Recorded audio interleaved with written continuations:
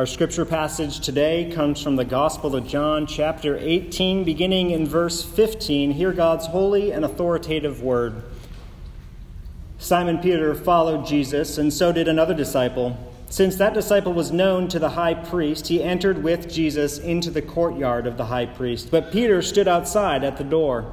So the other disciple, who was known to the high priest, went out and spoke to the servant girl who kept watch at the door, and brought Peter in. The servant girl at the door said to Peter, "You also are not one of this man's disciples, are you?"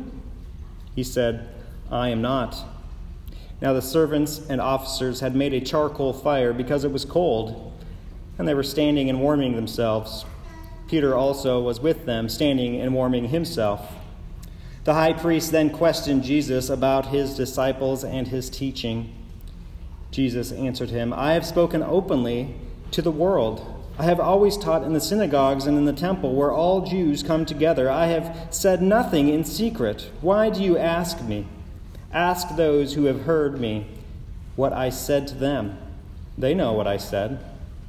When he had said these things, one of the officers standing by struck Jesus with his hand, saying, "Is this how you answer the high priest?"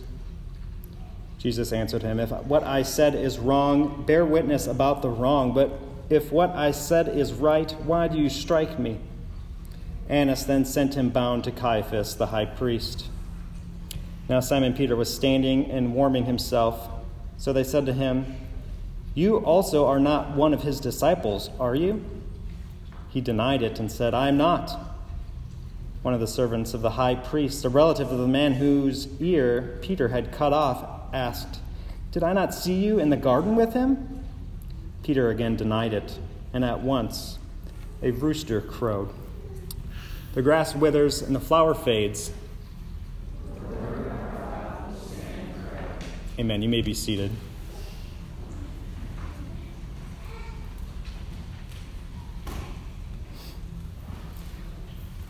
As we come to God's word, we need his help, so let us begin with a word of prayer. Gracious Heavenly Father, we thank you for giving us your word, the intimate details of how these events transpired. But more than that, Lord, we thank you that you provide for us your Holy Spirit to make your word alive to our hearts. And we ask that you would do that work now, that we wouldn't just read these words for information, but that they would be the life-giving source of your Spirit to call us closer to you and to your Son, to give us comfort and conviction, encouragement, and life. Help us now as we pray in Christ's name. Amen. Well, we're continuing in our narrative in John's Gospel. And as we celebrate our 1-year anniversary, I think we're making pretty good pace. I was hoping we'd finish in about a year. We're getting close. But we're getting close to the end of the story, and we can tell as we are heading to this climactic moment now. Remember, last week we saw Jesus in the garden with his disciples.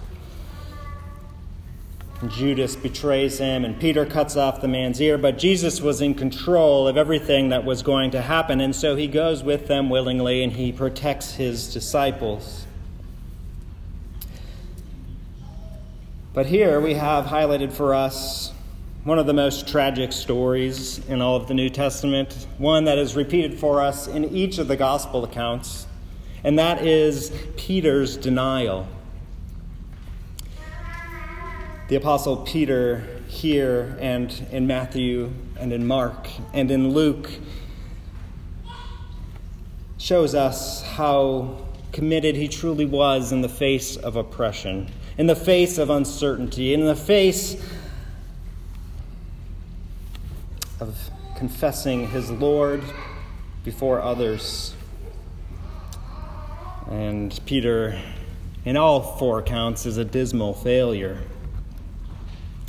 John gives us a briefer version of this story.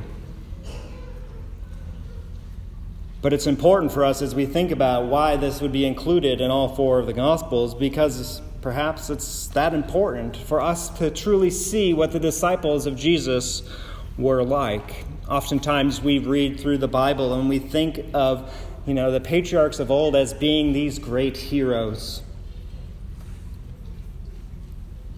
Adam and Noah and Abraham and Moses and Aaron and David and Solomon. Of course, when we get to the New Testament and we read about Peter and John and James and all of these heroes of the faith, what we often see in Scripture is not their great accolades, but their great failures. And Peter's failure here is particularly poignant because of his current status, of the position he held. Peter was within the inner circle of Jesus' disciples. One commentator said there is an elect of the elect of the elect, meaning Jesus elected Peter, James, and John to be his 3 inner circles. And he had the 12 disciples that he had elected to be his close companions, to be his witnesses. And of course, there's the broader category of all of Christ's disciples. And so Peter here is in the center. And to fall from such a close place makes his sin all the more scandalous. It is comparable, if you will, to when we talked about Judas, who was seated at that dinner in Jesus' place of honor and was lavished the love of Jesus, even that choice morsel from his plate. And because of the great love, because of the great trust, it made the betrayal all the more heinous. And so we see it begin to repeat itself here with Peter. In fact, one of the things that we have in mind here, this rooster crowing, goes back to that night, the Last Supper, John 13. Simon Peter said to Jesus, "Where are you going?" And Jesus answered him, "Where I am going you cannot follow me, but you will follow afterwards." And Peter said to him, "Lord, why can I not follow you now? I will lay down my life for you." Jesus answered him, "Will you lay down your life for me? Truly, truly, I say to you, the rooster will not crow until you have denied me 3 times. Jesus knew this was going to happen. Jesus prepared Peter for the inevitable denial that was about to take place. And yet Peter, being so close to Jesus, being so confident in his own strength, could not foresee that he would succumb to such an act. "Why can't I go with you now? I'll lay down my life for you." Jesus says, "You'll deny me 3 times. And we see Peter falling from his state of favor, being this central figure of the church. Not only does he have this great place in the church, but he also was faithfully warned. Jesus had told him that this was going to happen. And so Peter ought to have been prepared for it. All the more disappointing.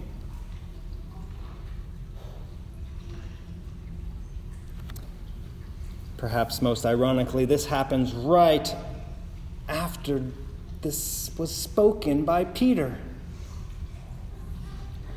It wasn't many hours ago that he made this confession. And the scene right before this, while Peter is standing next to Jesus, he takes out his sword and he's like, "I got this." But when Jesus is taken away, when the scene gets a little bit more ambiguous, Peter has no backbone. In his own strength, he fails.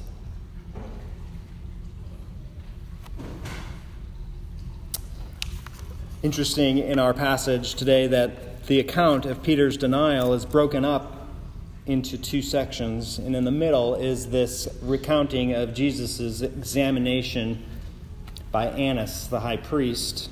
Now, there's a little bit of confusion here just to help you understand.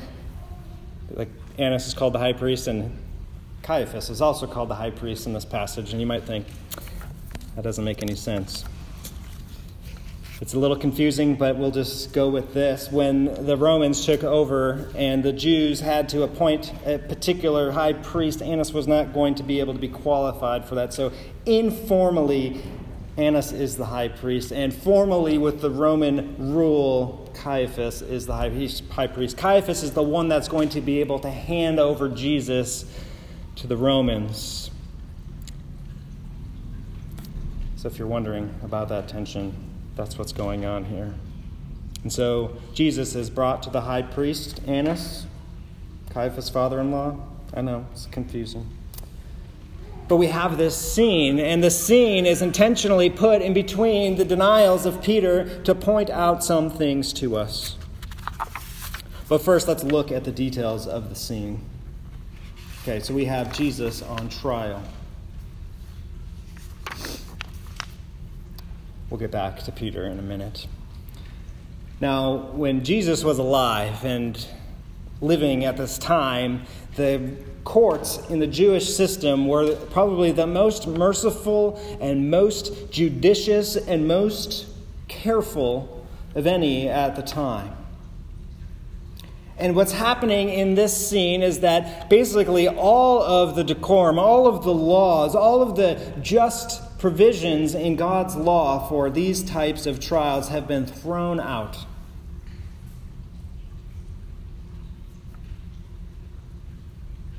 We'll see them as we get through, and Jesus points them out. The high priest questions Jesus, and he wants to know two things about him. Right? He wants to understand his disciples, and he wants to understand his teaching. Tell us about your disciples. Remember, we talked last week. It's not unlikely that group of soldiers were looking not to just take Jesus, but to take all of his disciples. So they want to know about his disciples. They want to know about his teaching. Interestingly, Jesus skips over their first request. He doesn't mention his disciples. He, once again, protects them from being included in this unjust court hearing. And what is his case? He says, I have spoken openly to the world. I have always taught in synagogues and in the temple where all Jews come together. I have said nothing in secret. Jesus, of course, has told his disciples things in more secret, intimate settings. But what Jesus is saying here is the message he has proclaimed has not been one that was seditious and behind closed doors, but has been spoken openly in many places in front of many people. There is no question about what Jesus has said. But even here, we already have a violation of Jewish court order. Because a man who's accused, who's brought in, well, he can plead the fifth. He doesn't have to testify. In fact, it would be more favorable for them not to testify. And instead, what do we often hear in the Bible is we need to have the testimony of 2 or 3 witnesses. So if I wanted to make a claim against Jesus, I would need to go find 2 or 3 people that could corroborate some sort of chargeable offense. And not only would those 3 come and tell their story, there would be some sort of other witnesses. And in fact, the defending witnesses would get to speak first. But here there are no witnesses. Jesus doesn't have the right to sit in silence. He is the one that is being interrogated.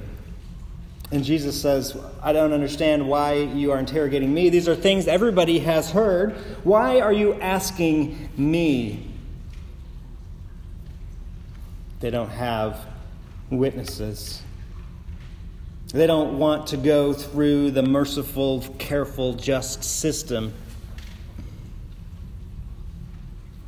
Ask those who heard me. Bring in the witnesses. They will tell you what I've said.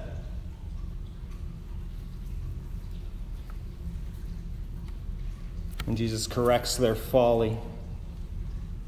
He is struck by one of the guards.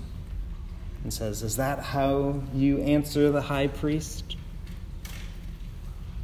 See what's happened here, if you remember, right? Caiaphas had said that it would be better for one man to be put to death than for all of the people to suffer. And so this is all a ruse. They had no intention of hearing Jesus out. And when Jesus tries to call them to order, they put him in his place. Furthermore, this is being done in secret, the very thing Jesus is saying he hasn't done. And these types of hearings would have necessarily taken place openly during the day, public, for people to listen in on.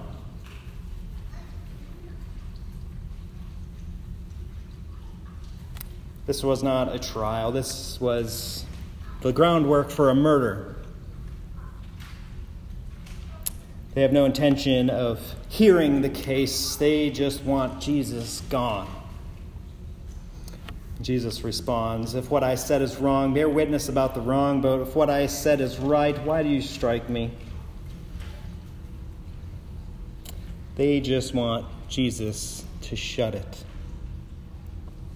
that their will would be done.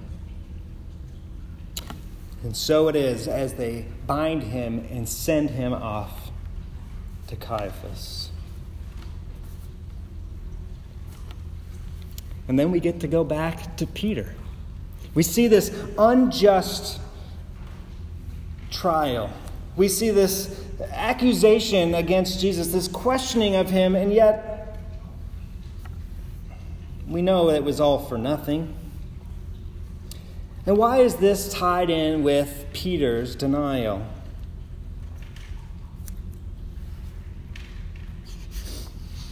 I think there's a contrast here that we want to lean into a little bit. Just as we can compare and contrast how Peter and Judas are both those who will deny the Lord.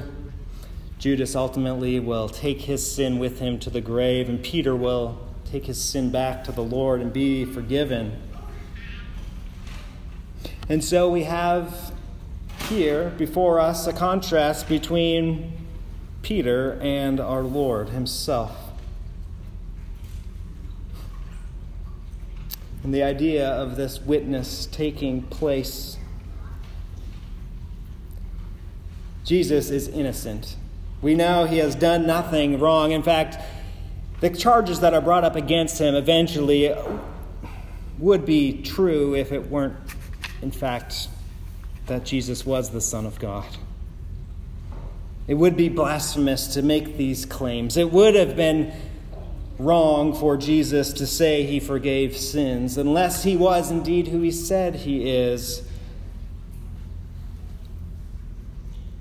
So these men are massively mistaken. But Jesus is innocent in this scene, and he bears witness about himself. Jesus is innocent, and he bears true witness. And Peter is a false witness. And because of his false witness, he is guilty of denying the Lord. Look at Peter's actions. Think of these actions as they unfold. So Peter shows up and he's with one of the other disciples. We're not told who it is. A lot of people think it's John, somebody who's known by the high priest, who can kind of come and go, is known by the guards, who has some privileged position among the people of God. And he must have been known to be a disciple of Jesus. Because when he goes and says, "Hey, we got to let Peter in," the servant girl asks Peter, "Well, are you one of his disciples too?" And Peter, afraid of a servant girl at the gate, says, "No, I'm not." And then standing far away, in no danger, but just maybe some scorn in the question, "You're not one of his disciples too, are you?" "I'm not." And then the man who is bearing true witness against him, who saw what he did in the garden, says, "No, I saw you in the garden." And he denied it. What's interesting as we look at these passages, what Peter confesses here compared to what Jesus confessed as they came to arrest him is this striking parallel. "Who are you seeking?" is what Jesus said to the guards. And they said, "Jesus of Nazareth." And he said, "I am." And they fell down in fear. It says, "Who are you seeking?" "Jesus of Nazareth." And he says, "I am."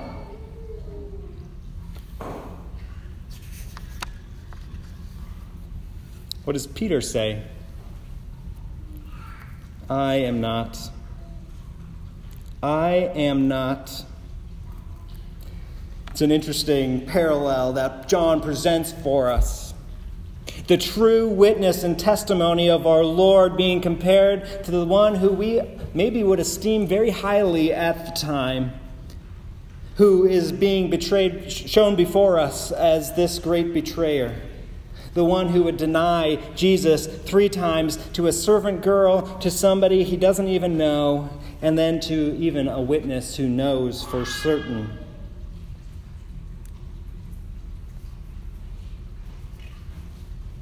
And what is this teaching us today? Why does Jesus need to be contrasted with Peter? Why do we need to see Peter's failures?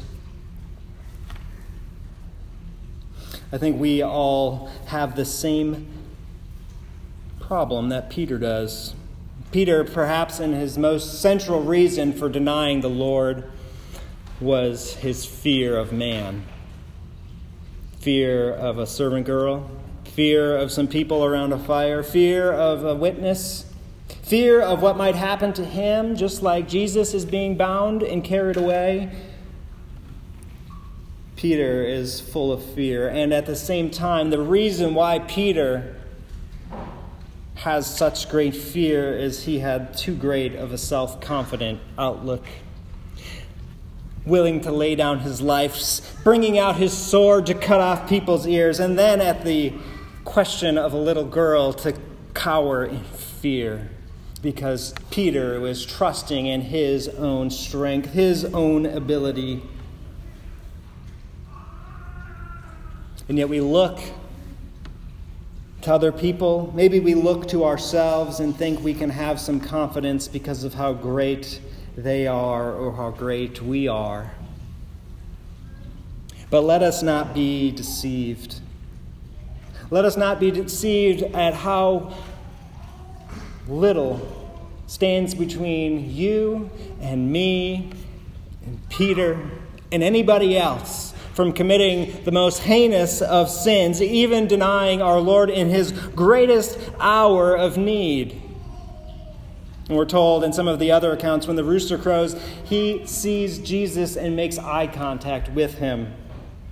And so, as Jesus is slapped by this man who is unjustly tried, I can't imagine that pain would have been anything compared to the pain of seeing his close friend Peter deny him. And so when we look to even this perfect justice system, perfectly merciful and just, rooted in God's law, all of the safeguards in place, it does no good if it's run by evil men.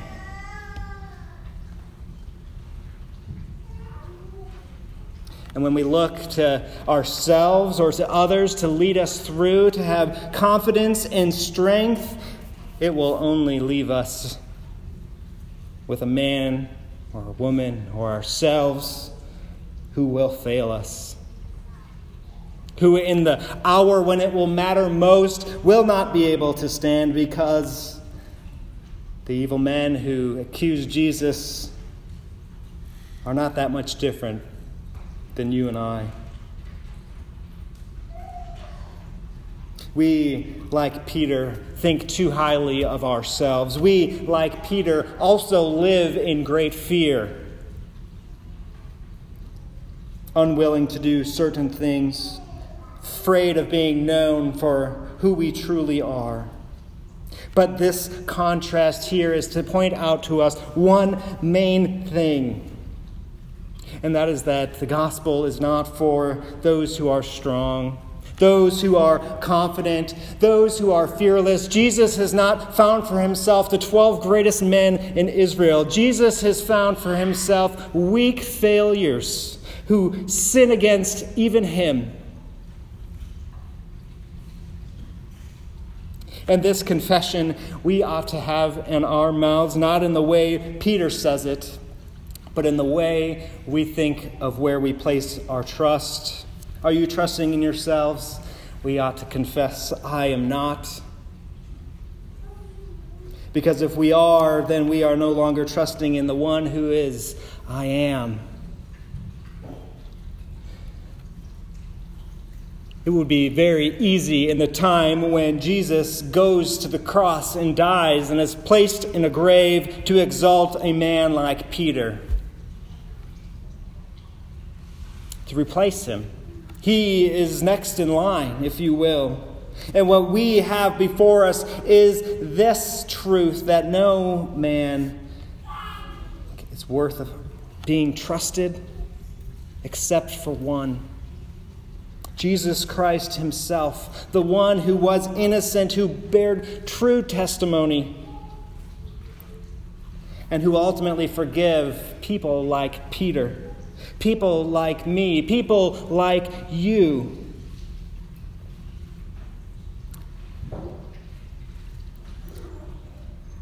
Indeed, it would be good for us to be prepared for times of trial, when perhaps we will be asked questions.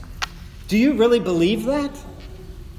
Perhaps the day is coming soon when the things that Christians believe will no longer be allowed in the public square.